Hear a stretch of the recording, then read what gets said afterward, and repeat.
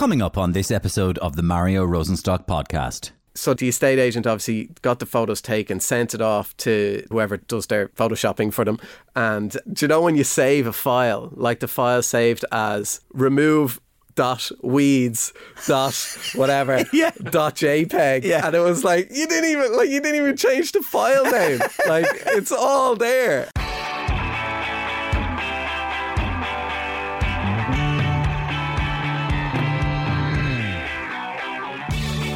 So just like tens of thousands of people across this country, Kieran Mulqueen spent a long time trying to buy a home. As he searched through the listings on daft.ie and myhome.ie and estate agents' websites, he was taken aback by some of the tiny, frankly shabby properties for sale at ridiculously high prices. So he decided to take action, and not only that, but so many of the photos of various properties were clearly photoshopped, and many of them claimed to be in salubrious locations that were actually miles away. But Kieran didn't just laugh it off or complain to his mates. He started doing something about it. He started posting these adverts on an Instagram page he called Crazy House Prices. He wanted to call them out, to expose them. It obviously struck a chord. The page now has tens of thousands of followers, and it's grown into other equally popular social channels. And Kieran himself has even just published a best-selling book called How to Buy a Home in Ireland. In our chat on this episode, he shares his home hunting story, the good and the bad and the ugly of property adverts, and a few thoughts on where it has all gone wrong. The bunk bed ones get me. They really wind me up. The ones with 6-8 bunk beds in a room, €600 a bed. These landlords are getting $4,000 a month for one room in a 4-bedroom house, 16 grand, like that kind of stuff. They are usually preying on the more vulnerable. Artisan, that's another one they use a lot. Yeah, Artisan, yeah. And this is like your bed is in the microwave. Yes. And the toilet is on top of the pillow. If you're lucky. The 4 Yorkshiremen, yeah. You were lucky. I lived on 2 cornflake a day, right, in a piece of cardboard which was on fire, underneath a pothole in winter. And what disturbs you the most? The children facing eviction, that's really tough. I just think because I'm a teacher, my empathy levels are quite high, and that gets me the worst. I feel like it got to a point where some estate agents were taking the piss so much, almost so that I would post it. You know? Like, Jesus. I almost felt like every time I post them, they would go viral, and I'm like, okay, I'm just going to stop because I'm giving these lads free advertising. My full chat with Kieran of Crazy House Prices fame coming up in just a couple of minutes. But first, there's a massive showdown in Dublin this weekend. It's, of course, the Champions Cup rugby final, the European Cup of Rugby. And amazingly, Ronan O'Gara's La Rochelle meet Leinster in the Aviva Stadium in the Heineken Cup final. Well, the Champions Cup final, as it now is. And unbelievably, possibly half the country will be cheering for La Rochelle. Or will they? Rog's phone has been busy with well-wishers and calls of another nature. We got exclusive access to Rog's voicemails. Hi, this is Ronan O'Gara. As you can hear, I've reached peak excitement ahead of the Champions Cup final on Saturday. Leave a message. Rog, this is Paulie. I'm on my way up to Dublin on the train to offer you moral support. I'm going to wear a La Rochelle jersey and sit right in the middle of the Leinster contingent. Any Leinster fan found cheering will be dealt with summarily and immediately. Stay strong, Rog. Rog, Matt Cooper. As a Cork man in Leinster, I know how threatened you'll feel on Saturday. There's a group of like-minded people who are coming to my house on Saturday. Brandon O'Connor, John Spillane, Micheál Martin for a meeting of the LRS. That's the Leinster Resistance Movement. If you need a safe house, Rog, you know where to go. Thank you. Rog, it's Brian O'Driscoll here. Little Birdie told me that since you've moved to France, they've managed to civilise you, knock the edges off you, the Munster edges. Well, now that you're fully house-trained, Rog, you're more than welcome over to the ski on that's Clonski, for Prinks. After Leinster win. After the match on Saturday. DM me. Rog, George Hook here. Matt Cooper asked me to ring you on behalf of the Leinster Resistance Movement. The meeting's on Saturday. can you bring a couple of Frank and Walter's albums and 2 flagons of Tenora, please? I'll bring the Beamish and the politically incorrect opinions. Vive La Rochelle!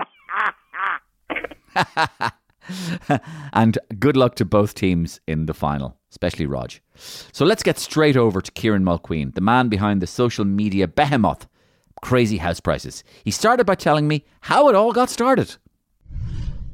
It did actually start as a joke because I was, we were looking, not even trying, but we were like testing the waters. Okay, we want to start a family, want to settle down, want to buy a house, and we want to be close to, her parents and my mum. So that it kind of started as a joke when with some mad houses that you'd see for sale around Dublin, and it just got really popular really quickly. And I just think housing is one of those things in Ireland. We're all obsessed, whether it's looking in if somebody's getting work done, looking in what's going on, finding out what our neighbours paid for the house, that kind of thing. It's just an obsession of the nation. And that's where it started. It started as a joke, and it took off from there. It's, I guess, some things are really shareable on the internet, I guess, and they can go viral quite easily. So Mad House Prices just seems to be one of them, and it just went from there. And then I'm not naturally a negative person. I'm usually quite positive about things, so I was like, I can't, this is all very negative, I need to do something with this. There's a lot of followers now, so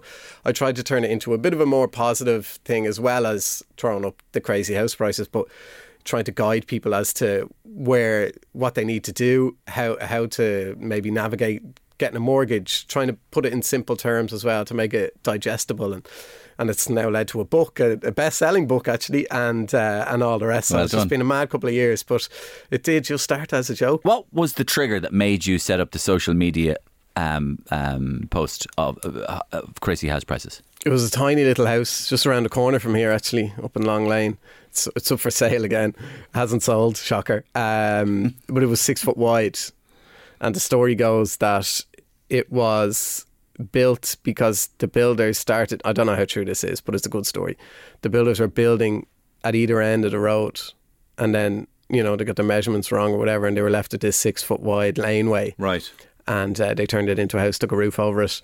It's been on like Airbnb and rented out for a while. It's in Long Lane. It's up for sale again. I think it was 265 when I posted it. I think it's down to 220 now or something. Right. But I do think it's sold in the boom for like 400 and something thousand. Yeah, it's great. Like it's hilarious, right, when you see it. 6 foot wide. 6 foot wide. Yeah, you wouldn't be able to lie down. So Liam Neeson wouldn't be able to lie down there. No, his head would be crooked. No, I probably would. But I know where you live, and it's not in the skinniest house in Ireland. Yeah, so that was the one that kind of set it all off. It was just a joke, really. It wasn't ever something we were looking at buying, but I was like, this is 265 grand. This thing is outrageous. Obviously it's aimed at an investor that wants I thought you were going to say it was aimed at dwarfs. Yeah, that as well. Yeah, but it's it's not a home. You couldn't live in this thing. Like the bed is in like the attic, and the way estate agents use these like wide angle lens, it makes it look, even that doesn't make it look big. Yeah. You wouldn't be able to sit up in the bed. You'd have to kind of like roll out to the side. Yeah. And then there's a bunk bed in the hallway. And I think there's like some fancy paint, like stripes on the wall, which obviously adds 200 grand. It's a hilarious. It's only up the road. You should walk past it. It doesn't. The photos are the same photos from like 10 years ago. I've seen open top buses going outside it, with people with like Viking splash and everything going. Here is the house of the leprechauns. You have to be beneath 5 foot tall to live here. A lot of leprechauns are. That could be the angle for them, actually. Maybe that's who they need to market it at. Yeah, it's a Bord Fulcha tourist attraction. Yeah. But since then, you've become something of like a Batman kind of figure, like, a Caped Crusader of Crazy House Prices, and this is obviously Gotham City. And you've kind of posted these pictures and stories of dreadful propositions that people have been asked either to rent or buy. Take me through some of the ones at the top of your mind that never leave your mind, that reflect the kind of state of the nation at the moment in regard to that.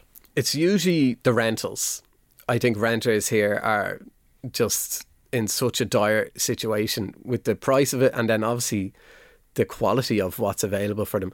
So it was like when you're buying a house, there's solicitors involved, you're not as vulnerable. If like the kind of funnier ones in houses, just like the house is in bits and they're asking for mad money, but if it's not worth it, people won't pay it.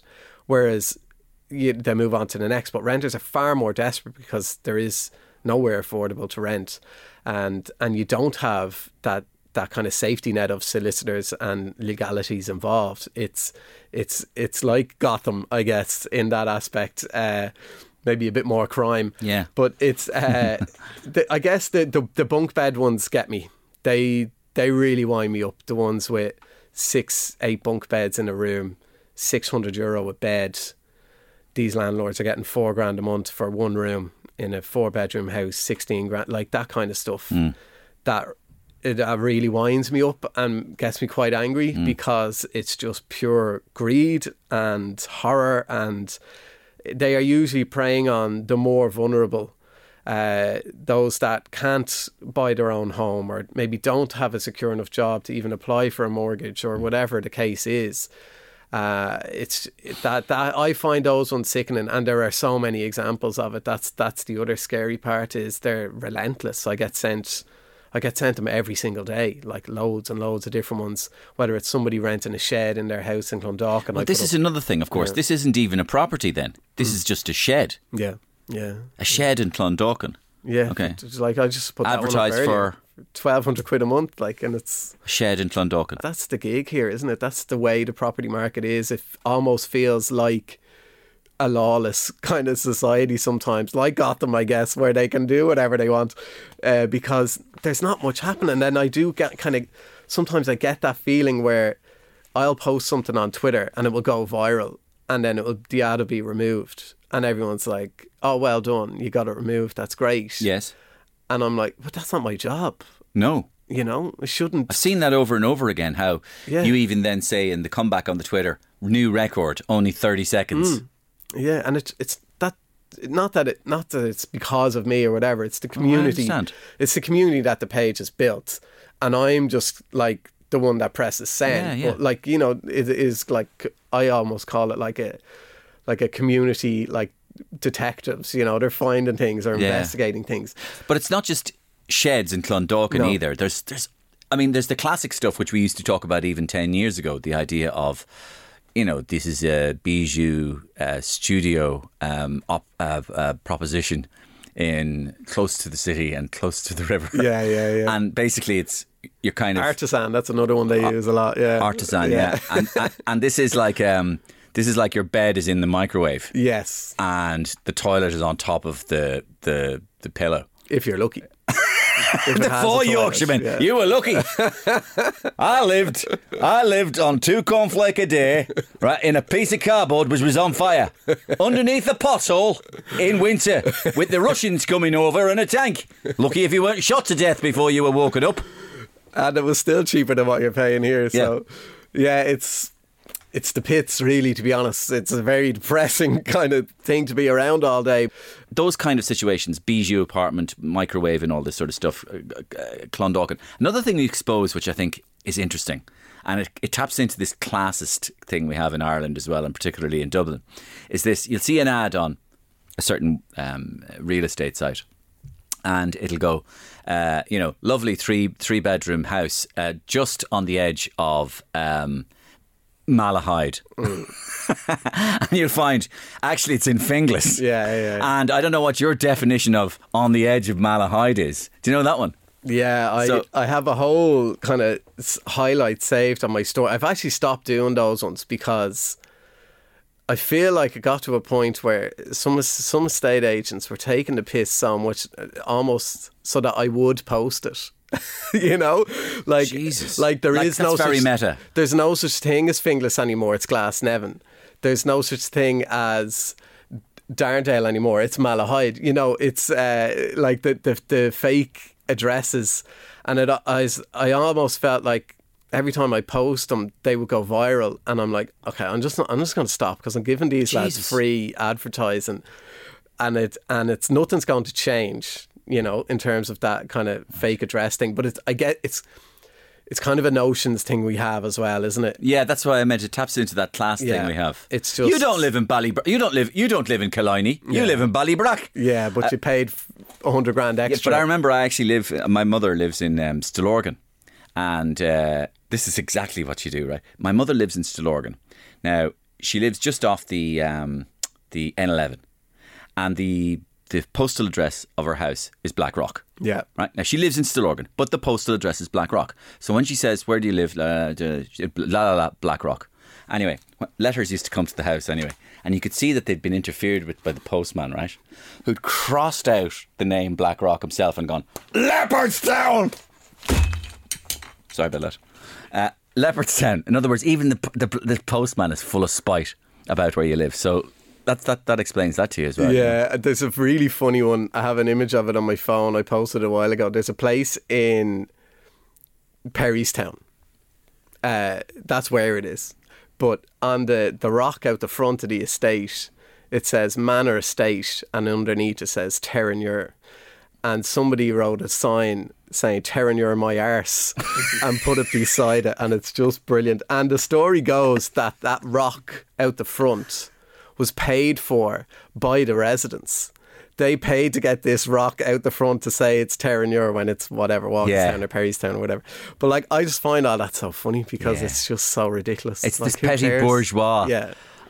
thing in Ireland, and it's because you could be living in a really posh area, which is actually right next door to a kind of might be described as a lower middle class area. Especially in Dublin, you're never more than 2 minutes away from somewhere that, you know, you might feel a bit scared walking down the road. Like it doesn't matter where you live. So come here. What do you think of real estate agents? I think there are some really good ones, and I think there are lots of. You should see his face, folks. It's just gone puce. Yeah, there are. I'd be pals with some estate agents, and they're lovely, and they've been really helpful to me, and told me kind of, you know, insider kind of secrets as to what they do. And but if I'm judging, not to land you in it now, right? I'm being serious. If I'm judging by what I would see on your Twitter profile, for example, and the stuff you just repost, I kind of left mouthing the words, "Yeah, fucking scumbags." Yeah, that's honestly the way I feel. What are you doing? It's so low. And there's another thing that we didn't cover: the airbrushing of photographs. Yeah. Tell us about that. What you can.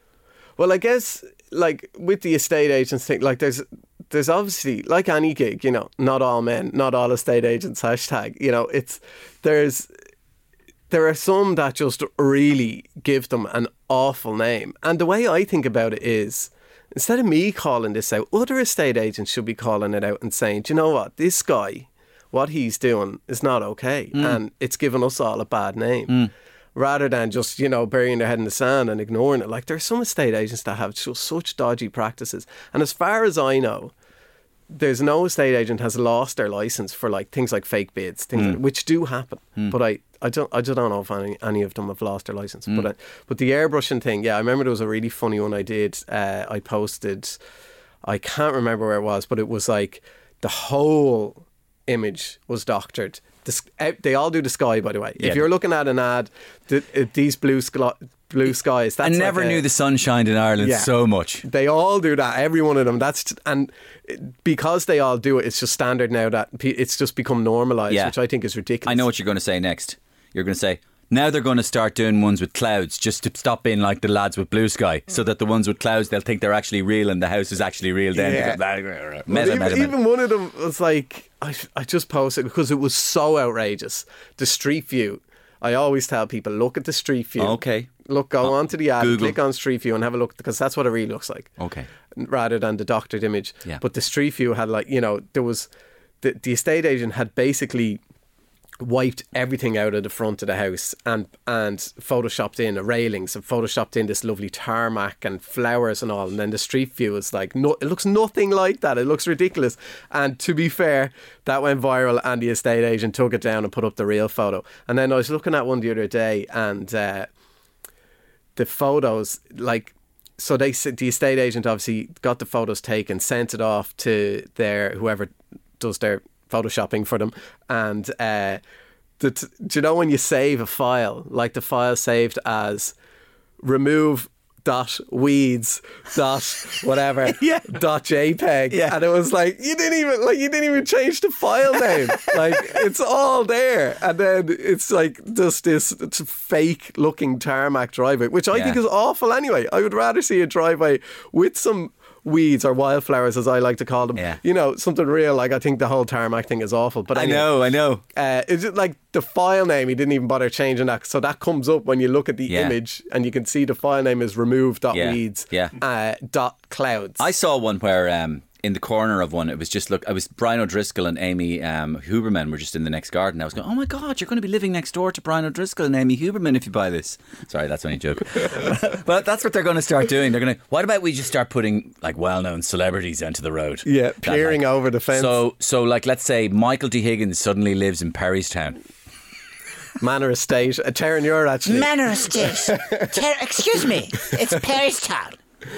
Yeah, absolutely. Yeah, madness. Think of other ones. You're on a roll now. This is good. I like the airbrushing. Yeah, the Photoshop. See, that kind of stuff I like post because it's a bit more. No one's getting hurt there, you know. When you go and view the house, you'll see what it actually really looks like. So no one's getting hurt, but I do think it's just really frustrating that every other industry has to abide by pretty strict advertising laws. Yes. But as I think the way, because I've reported these over the years and I've just given up because nothing ever happens. But the way I think the explanation was from the advertising standards or whatever was that buying a home is seen as an investment. So it doesn't follow under the same advertising laws as if you're trying to sell a chair. Correct. Or politics, by the way, Kieran. Well, yeah. In when you're selling politics, you don't have to do that as well. So in America, for example, hence the attack ads. Yeah. So it's like, Joe Biden is a pedophilic serial killer. Do you want to vote for a pedophile? And Joe Biden will just go, I'm not a pedophile, okay? Doesn't matter. We're saying you are. And they can get away with it because it comes under the auspices of political advertising. And this is what you're saying, that this is an investment. So because it's an investment. That was the explanation that was given to me. Yeah, they don't fall under the same rules, which to me is really irritating. Yeah.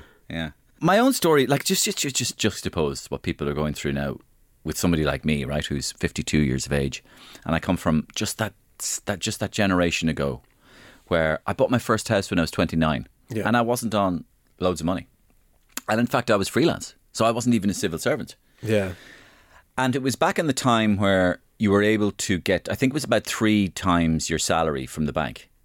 Okay, but because I was as freelance and because I was not a cute whore, but intelligent. No, not intelligent. It was more. I was hustling, and I wanted to make sure I did my best to make sure it happened.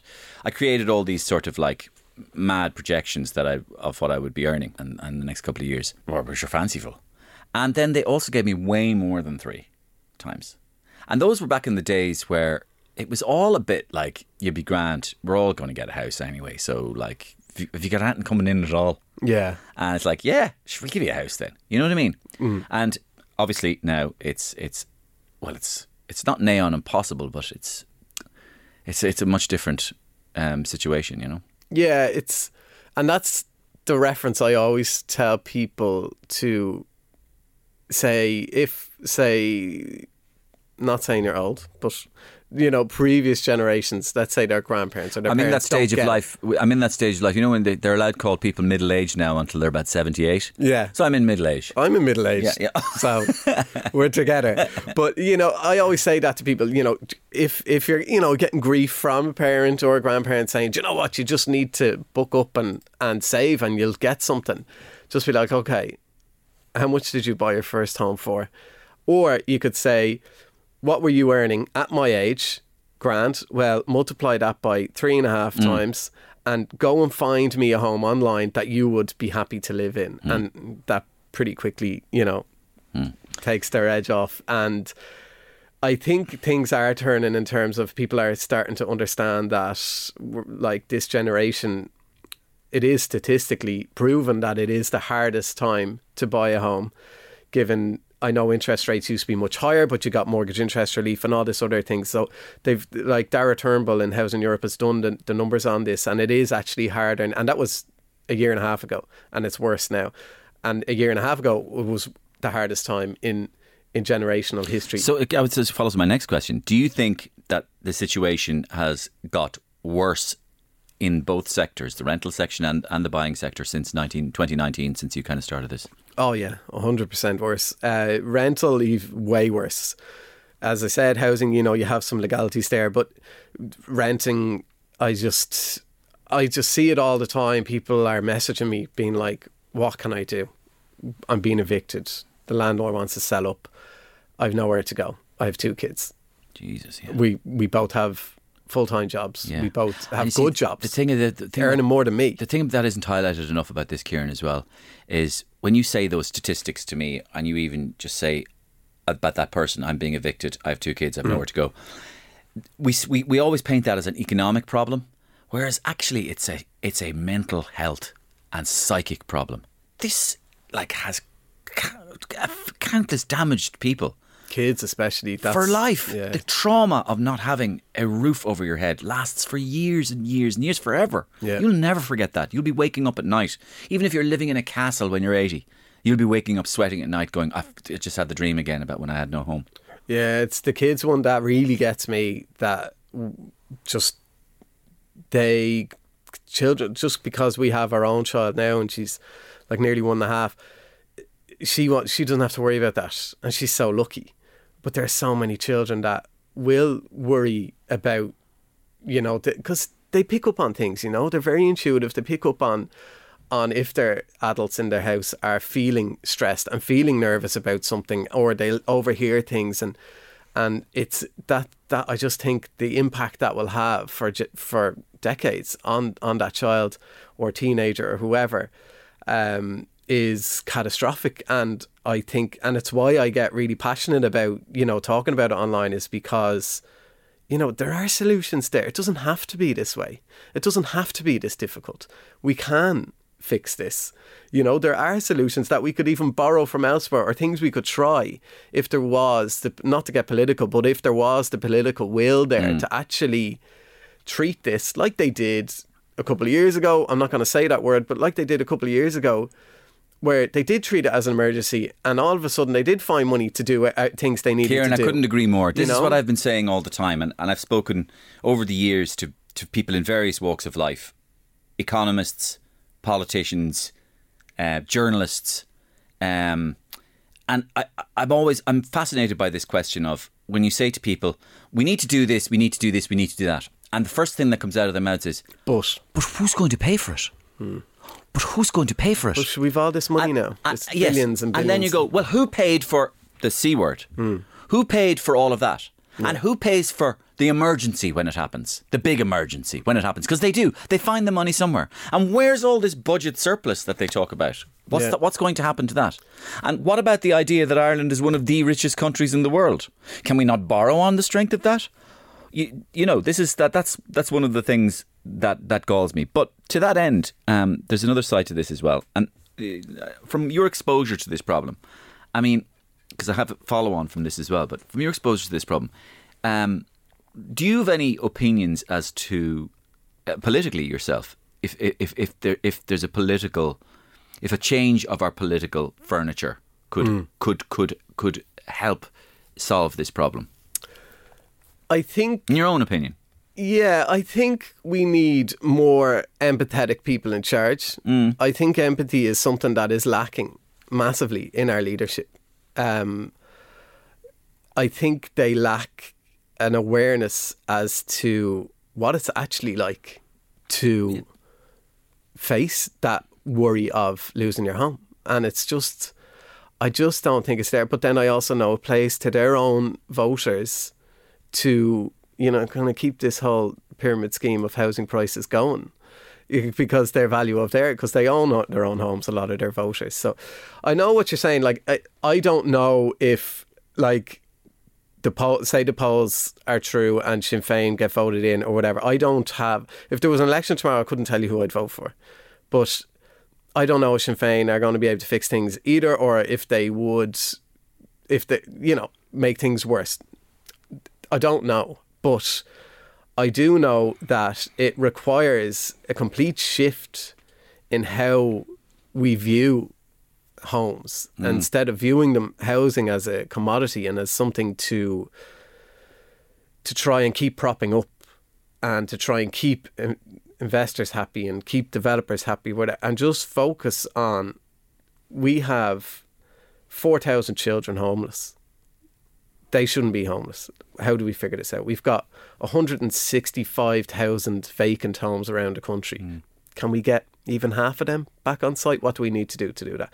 We have loads of money, apparently, because the last couple of years, all we've heard from government is, well, Sinn Féin's plans will cost this. There is no magic money tree. Well, there is. There is, yeah. There's a feckin' money orchard. Yeah. There. We've loads of money. Yeah. If we're going by how great the economy is and blah, blah, blah. Well, your man is there. It's unbelievable. We have a budget surplus of 4.8 million, which I've just found behind the couch. And will that be going to houses? Fuck off. No, it won't. It'll be going for what? The rainy day fund. What's the rainy day fund? The day that we need the money. Do we not need the money now? No. Yeah, it's lashing out. Jesus, it's lashing out. Yeah, and that's what's like, the orchard has grown. We've lots of money trees, but we're all in puddles outside, and I just don't understand. I don't know if other parties will come in and fix things.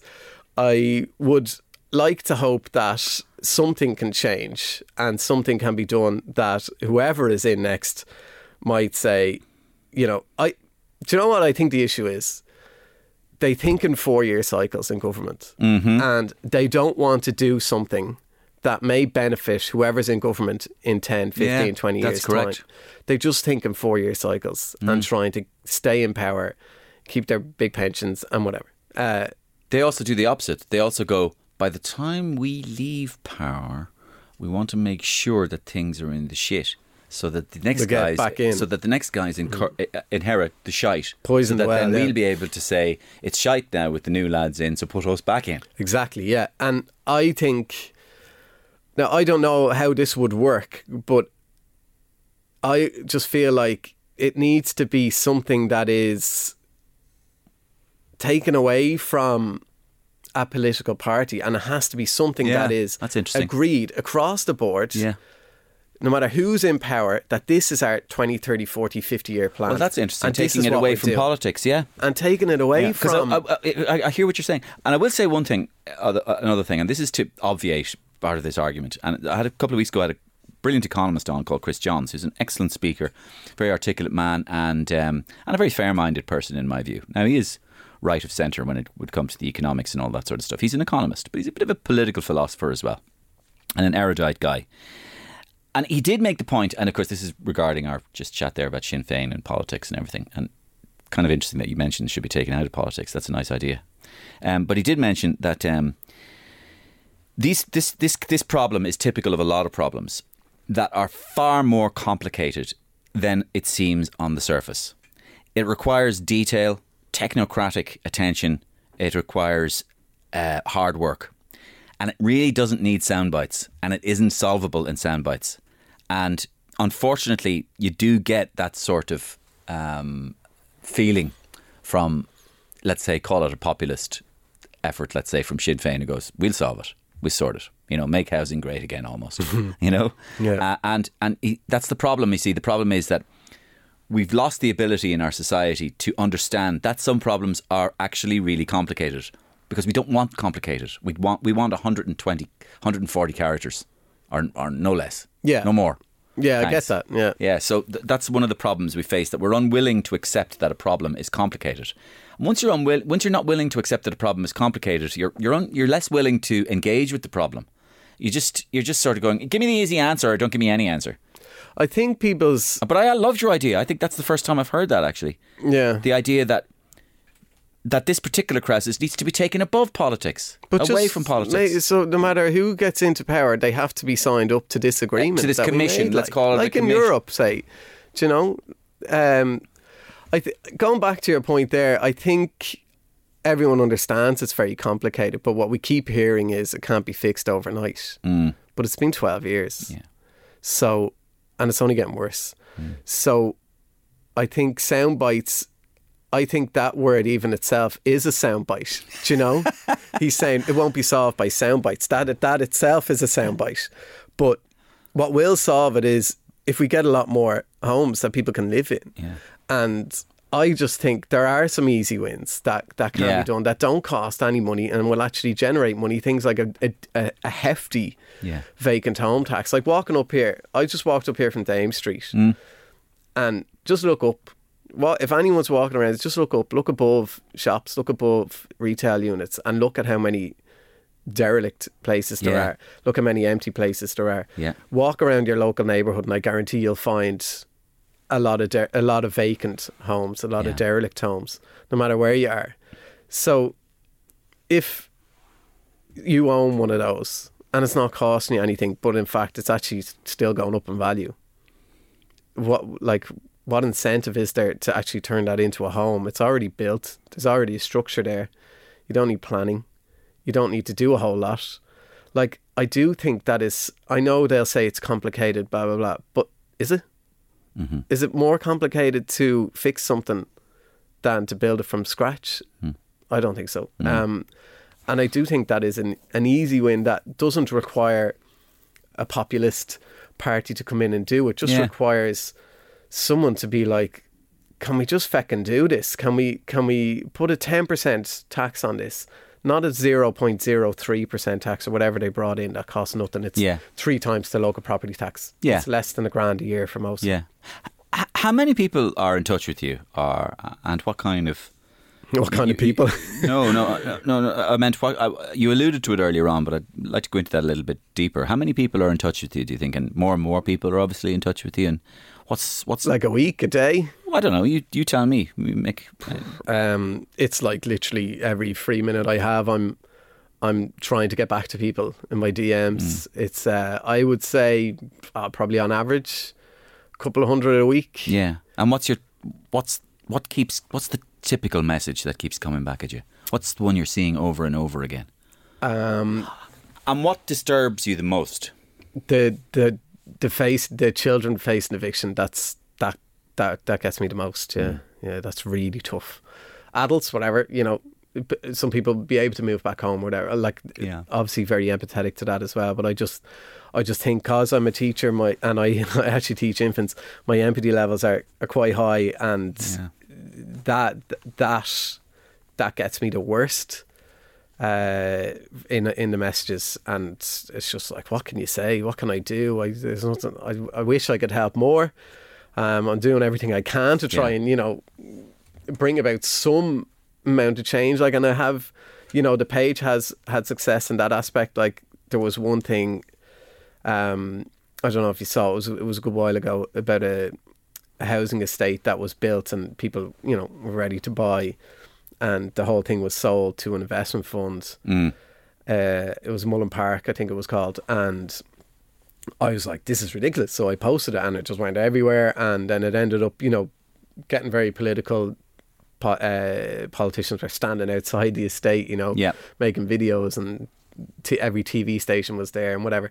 And it did happen that the government stepped in and were like, no, we're not having this. We're stopping that deal, and the homes now need to be sold to owner-occupiers. So that was a really big win. And I did get loads of messages from people saying, look, I'm sitting on my couch, I'm watching TV in this house now that I wouldn't have been able to buy, only that it went viral on Twitter or whatever, or Instagram. And so, like, there are wins there, but it's like, I wish I could do more, but it, like, sure, who am I? Do you know what I mean? I'm nobody. I'm just somebody with Batman. a phone. Fucking Batman. I feel like Fat Man at the moment. That was about it. But it's just, I wish. Sorry, I could do I have more. to interrupt you there. There's some people who are listening to this podcast live, and it's not live, is it? Huh? There's some people who are listening live to the podcast, and when I tell them who's coming on, they go, "Oh, I'd love to listen to that live, and can I call in?" Right. And so there's a few people on the line that I'd like to talk to. So Antishuk Leo Varadkar's on the line. Say hello to him. He's a neighbour of mine, actually. Hi, Leo. How you doing? It's great to hear you. I'm a neighbour of yours, that's right, yeah. I often see you doing your lawn there. Listen, I never really, first of all, a few questions for you. I didn't realise that the problem was so bad. But thank you for doing that. Second of all, just if in not to use the word soundbite, but because that's a bit of a cliche, but if you did give me a soundbite, just tell me one thing that we could possibly do to solve this or to help. If you were me, that's my first question. I think caring more would be a good start. Actually really understanding and talking to people who are in a situation where they are facing homelessness with excellent jobs and okay, great, got whatever. that. Yeah, thanks. So, I've just written that down. Second thing is, you used a word earlier on. I didn't understand it. It was herbopathy. It begins with E. Energy. Empathy. Empathy. Yes, Leo. What's that about? It's about putting yourself in someone else's shoes and trying to see things from their perspective and understand, not just see it, but understand it. Yeah. That's great. Thanks a million. And the third question is, I know this is a bit of a coincidence, but I'm actually the owner of a rental property myself in Castleknock, and it's being vacated in the next couple of weeks. Just wondering, would you put it up on Twitter? It's just $5,000 a month. Well, yeah, I'll take the first month's rent, yeah. And I have a stone outside going, Castleknock, massive. So thanks, you'll do that for me, Kieran. No problem. Crazy house prizes. Yeah. Thanks very much. Wow. Jeez, you were very nice to him. Yeah, I tend to be nice to most people, yeah. You're too polite. You're too polite. Well, let me see. Anything else? What other stuff is on your mind about this area, even recently, Kieran? Is there anything else on your mind about this now? I mean, you have a day-to-day life as a teacher. Yeah. You're empathetic. Your wife is a teacher. Is it Melissa? Yeah. Melissa. And where does she teach? She's in Lucan. Yeah. Yeah. Well, she teaches in Lucan. And does she feel similar to you about this stuff, or does she go, would you ever fuck off about your house fucking prices? Yeah, more the latter, to be honest. Yeah. She's fed up with me going on about it. No, she, obviously, but she's so many, I don't know, I probably worry a bit too much about it, but then it's it has become, a part of me. I know, yeah. And where's that going to go? Let it go. Where's that going to go? I don't know, to be honest. I just can't let it go. I just want to try. You spoke about empathy and caring, and it's clear that you teach young children. Yeah. It's clear that you care. Maybe you need to take it a little further, or maybe you need to. Maybe you need to get involved a bit more. Jump in. I'd like to see some changes in things that I think would help. I'd like to see how we buy a home, the process of buying a home.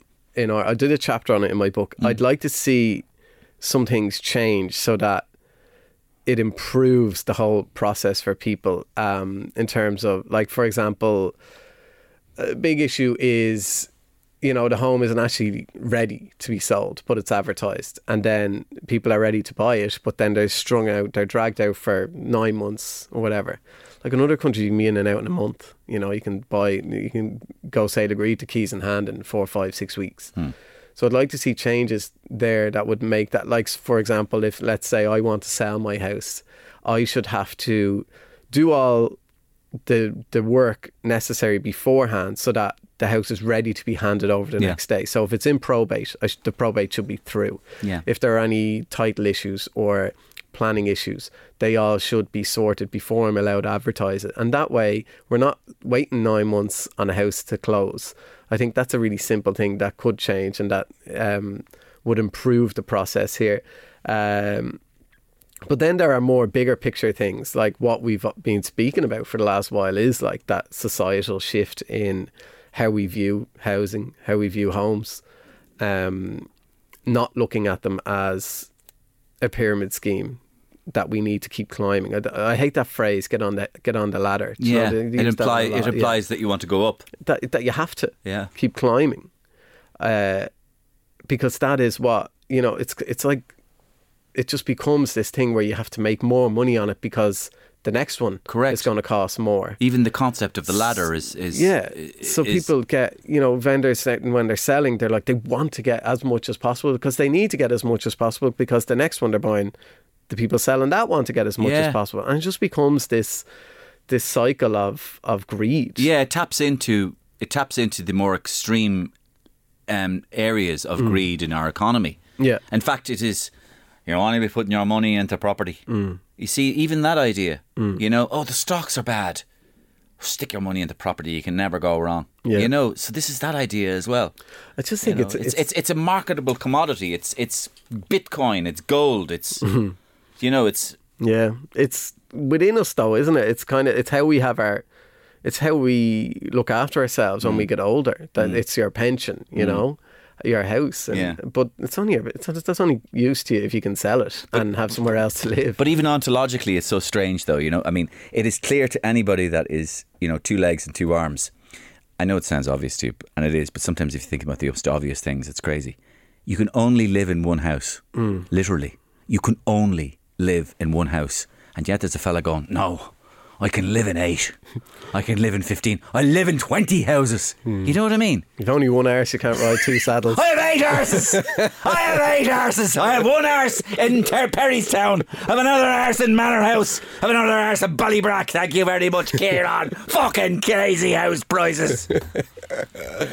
Yeah, it's just... You look a bit like Daniel Day-Lewis, actually. I get messy a lot. I get messy. A bit of messy, yeah, a bit of messy. Oh, I get that non-stop. Do you get a bit of messy? Yeah. All the time. I can't go to Aldi and Terranure. You don't have his slanty eyes though. Messi has a kind of a... Don't have his money either. No, but Messi has and he has loads of fucking houses as well. I'm a bit taller than him as well. Dermot Bannon doesn't seem to think so, but I'm a little bit taller. I heard Messi couldn't afford a 2-bedroom flat out in Perrystown there. Yeah, he would struggle here. He would struggle. So you've told us the whole fascinating story behind crazy house prices, but what about you? How did the whole house hunting end up for you? So we were being outbid. We'd done the whole mortgage thing. We had mortgage approval and we had good savings. We were very fortunate that because we're both dubs, we could live at home. We lived in my wife's parents' house, so we saved up our deposits. So and were they nice to live with? They were okay? They actually, they weren't there that much either, so that made it better. But no, they're brilliant. Made date night a bit easier, right? Yeah. No, they're fantastic. So, and my mum as well. We had a couple of options. A lot of people aren't that fortunate, you know, they may not have options and they have to rent, whereas we didn't. So very aware of how fortunate we were, but we just kept getting outbid, or we refused to get into bidding wars because I just would not pay more than I felt through my own research what that house was worth.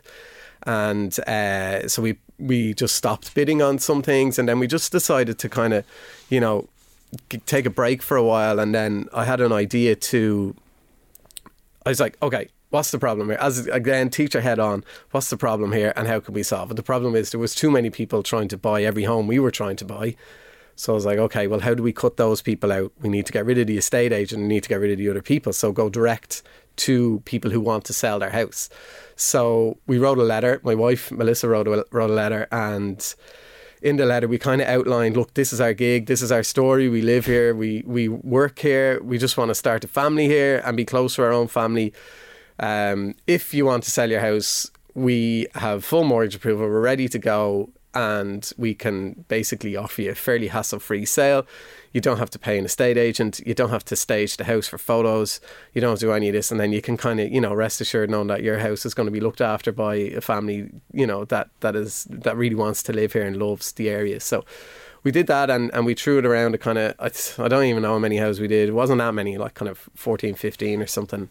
And we just got lucky. We got one email back, and it worked out just perfectly from there. Like we dealt directly with the family that were selling the house, and it was really nice. Like we got to hear their stories about growing up in the area, and we were telling them our story about, you know, growing up in the area. And I work around the corner, and it was lovely. And since then, you know, I kind of posted about it, went kind of everywhere, and lots of people have had good success with the same off-market approach. Okay. So no estate agents involved, not to have a go at estate agents. So just from your point of view then, would you, from your experience and from maybe your second-hand experience even, if you've had any, would you encourage people to possibly pursue an off-market approach? I think it's a no-brainer, and I do think it's may go that way in the future, where people can just sell their own house.